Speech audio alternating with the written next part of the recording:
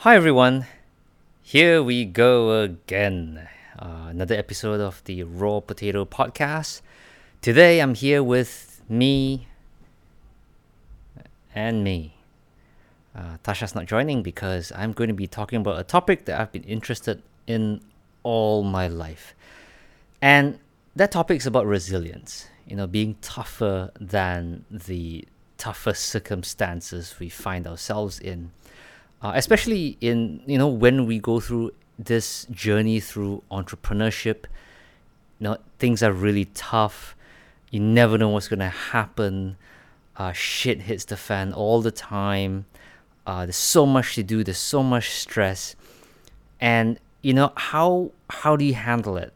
How can you not be overwhelmed really by everything that's going on around you? So that's what today's podcast is all about. And really, the big problem about entrepreneurship is uncertainty, right? I mean, we don't know what's going to happen. I mean, is our business going to do well? Is the business going to fail? If you start a restaurant, are you going to have customers? Are you going to have chef problems? If you're starting a social enterprise, are you really making a difference? Will people buy things from you? Will people support you? Will you be able to hire the right staff? I mean, there's just so much that we don't know, that if we don't train our brain, if we don't look at things, with an optimistic viewpoint, and of course, it's more than optimism, but if we don't look at things with an optimistic viewpoint, then wow, we are in for a very, very hard ride. Right? So, the big problem with entrepreneurship is uncertainty. There's a few things you can do to kind of get over that. The other thing is that, the big problem with entrepreneurship is, the feeling that no matter what we do, it really isn't ever enough. It really doesn't matter if we work 24 hours a day or if we work 36 hours a day, or, it's just never enough. There's never enough time to do everything. There's never enough time to finish everything. Things are just a little bit never good enough, and it's the business always asks more of us than we can give.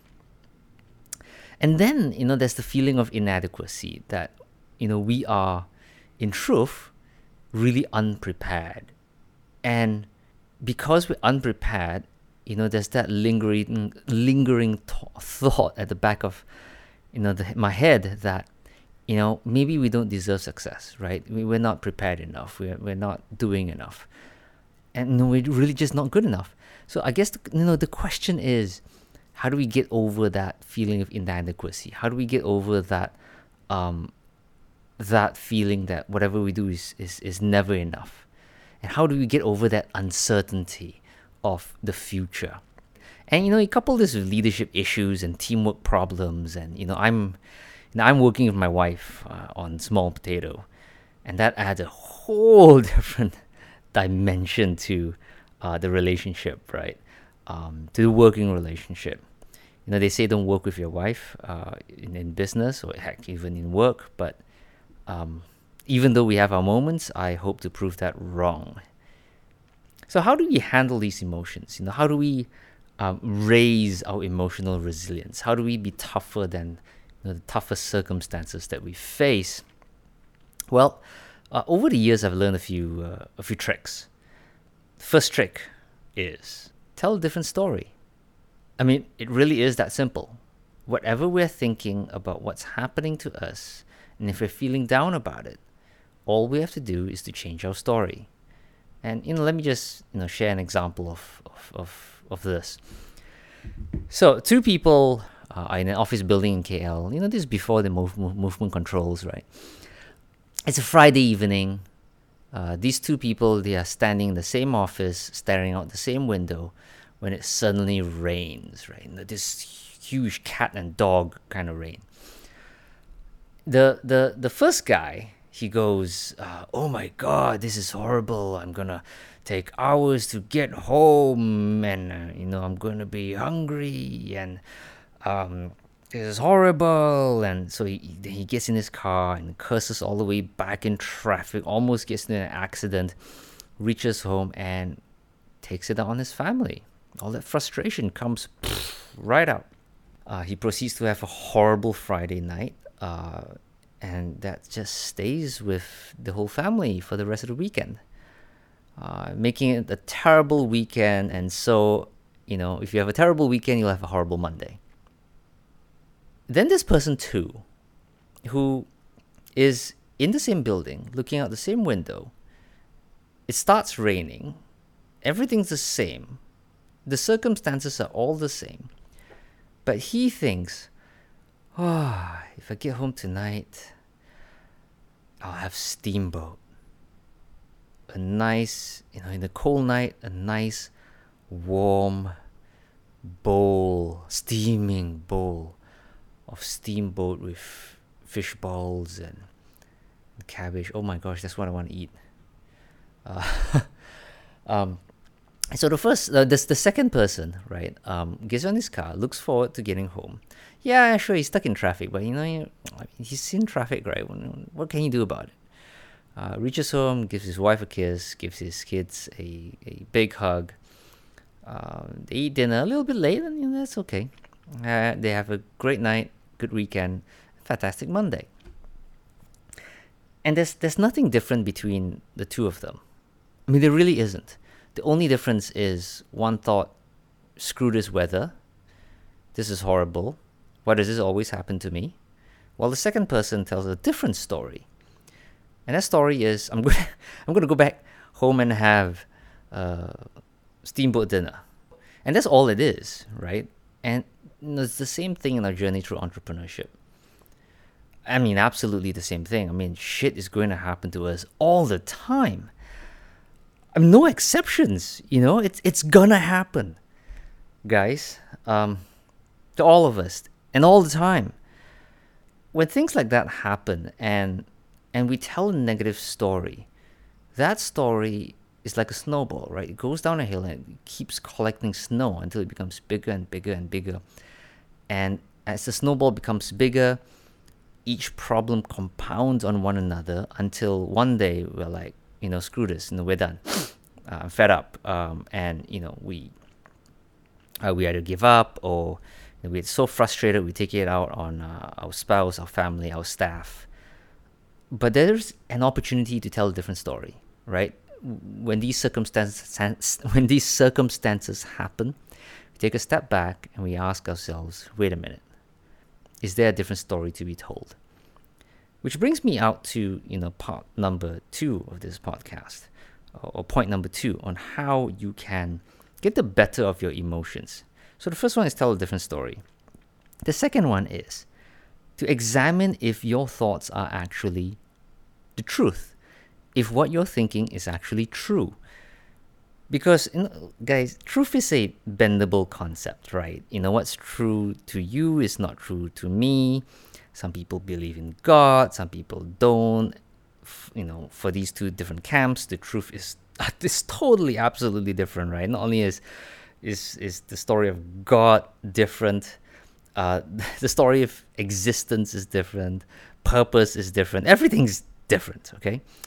And so, if truth is bendable and malleable, then with the same the same idea you could take to every story you're telling yourself. If only person number 1 in that, raining in KL Friday evening story, if only he took that time and asked, wait a minute, is it true that I'm going to be stuck in the jam for hours? Is it true that I'm going to be really hungry? The first person could examine his thoughts. And because he examines his thoughts, he can then change the truth behind what he thinks is the truth. So the way to do this is, and I'm a huge fan of Byron Katie's work, right? If you haven't read her book, check it out, Byron Katie. I forgot the name of her book. I think it's called The Work, right? But what she does is she brings people through this process of discovering the truth. or at least the truth that helps you, right? And what she does is, it's a series of questions. And so if a negative thought comes to your head, whatever that negative thought is, whether it's about work or your spouse or your colleague or a business or circumstances, whatever negative thought that comes in your head, if you want to change that negative thought and to be empowered instead, what you can do is you can ask yourself, is this thought true? Right? And usually, if that first question alone, people will be like, well, not necessarily, right? And then we get out of trouble. We don't go down this spiral of emotional anxiety. So that's the first question, right? Is this thought true? In many cases, that gets you out of trouble. But if, let's say, it doesn't get you out of trouble, and you're like, yeah, my negative thought is true. My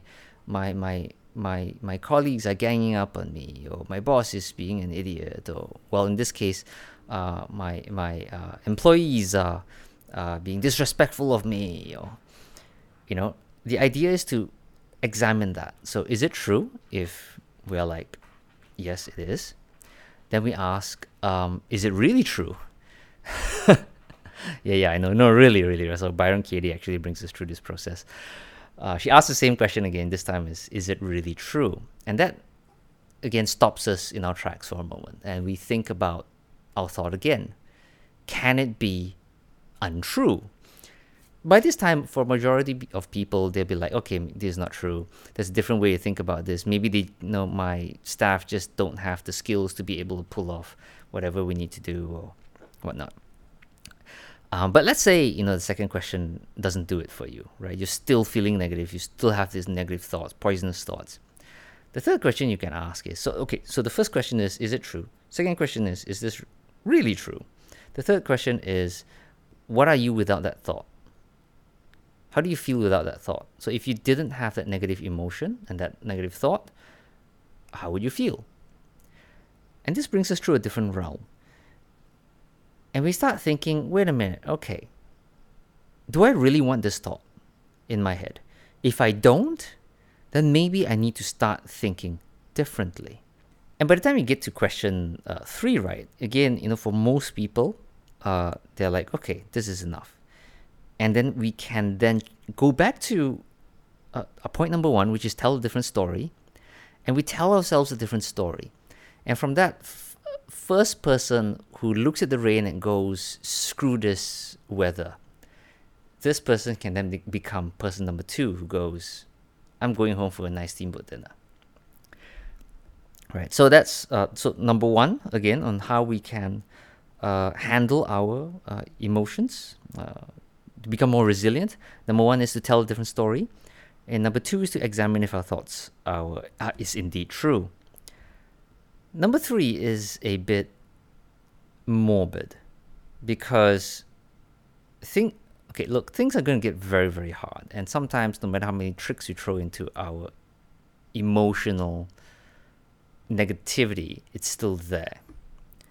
And, many times we'll question, look, should we even continue doing this business? So the third point, the third trick really I'd like to use, and I actually used this to quit smoking years ago. I used to smoke a pack a day. I was a civil engineer back then. I wanted to quit because my lungs felt really weird. Got to that point. But I couldn't, right? I couldn't quit smoking simply because I enjoyed the process and thought of smoking too much to quit it, even though I wanted to quit. And so trick number 3 is to really think about death. And yes, I understand this is morbid, but I met this uncle in the hospital about, a decade ago. My friend, she's from KK, if I'm not mistaken, Kota Kinabalu, Okuching. Oops, sorry guys. Should I have mistaken those 2 cities? But, I don't really remember. She came from the east coast of Malaysia. And she was in University Hospital here in Kuala Lumpur because her dad was dying of cancer. And, she told me about it. I went to the hospital, and, I happened to be alone with her dad for a while. And, oh gosh, what do you say to someone who has, stage 4 cancer, right? And the doctors told him he had only a few more weeks to live. And true enough, he really did only live for a few more weeks, it turns out. And when you're alone with someone who's gonna die, what do you talk to this person about? And what do you say? Right? It hmm.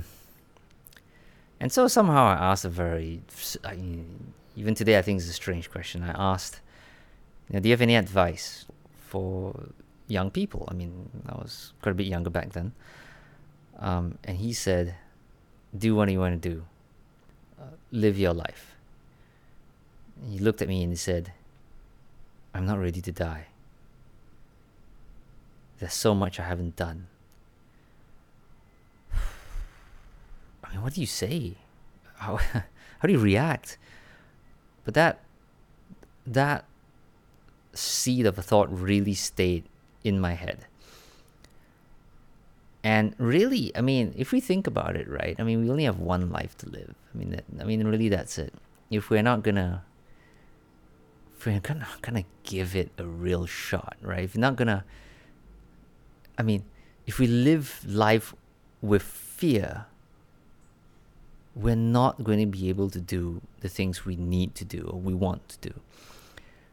But if we live life without fear, if we could only understand our mortality, and that the time in this world is really limited, and that money really is only a concept that you can't take with you anyway, then thinking about death is probably the most powerful weapon you have against negativity. It's just so funny. You think of the most negative thing in the world, right? And that makes you think about negative things less. So number one, you try to tell yourself a different story. And number two, if you can't, then number two, you examine if your thoughts really are the truth. And if it's not the truth, you end up going back to number one and telling yourself a different story. And number three really is the nuclear option, right? You think of death, and you think of how short life really is, and that, for most people is really rocket fuel for positivity and rocket fuel for going to the future. And number four, really the final one, and something that I can't encourage enough is really to surround ourselves with other entrepreneurs. And for those of you really who are looking at starting your first business, generally you're not surrounded by entrepreneurs.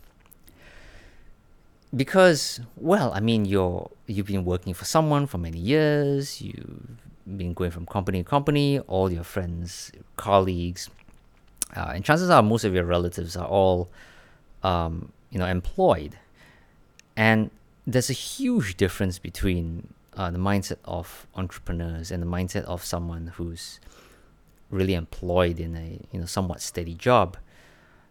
Entrepreneurs have no choice but to be optimistic about their future.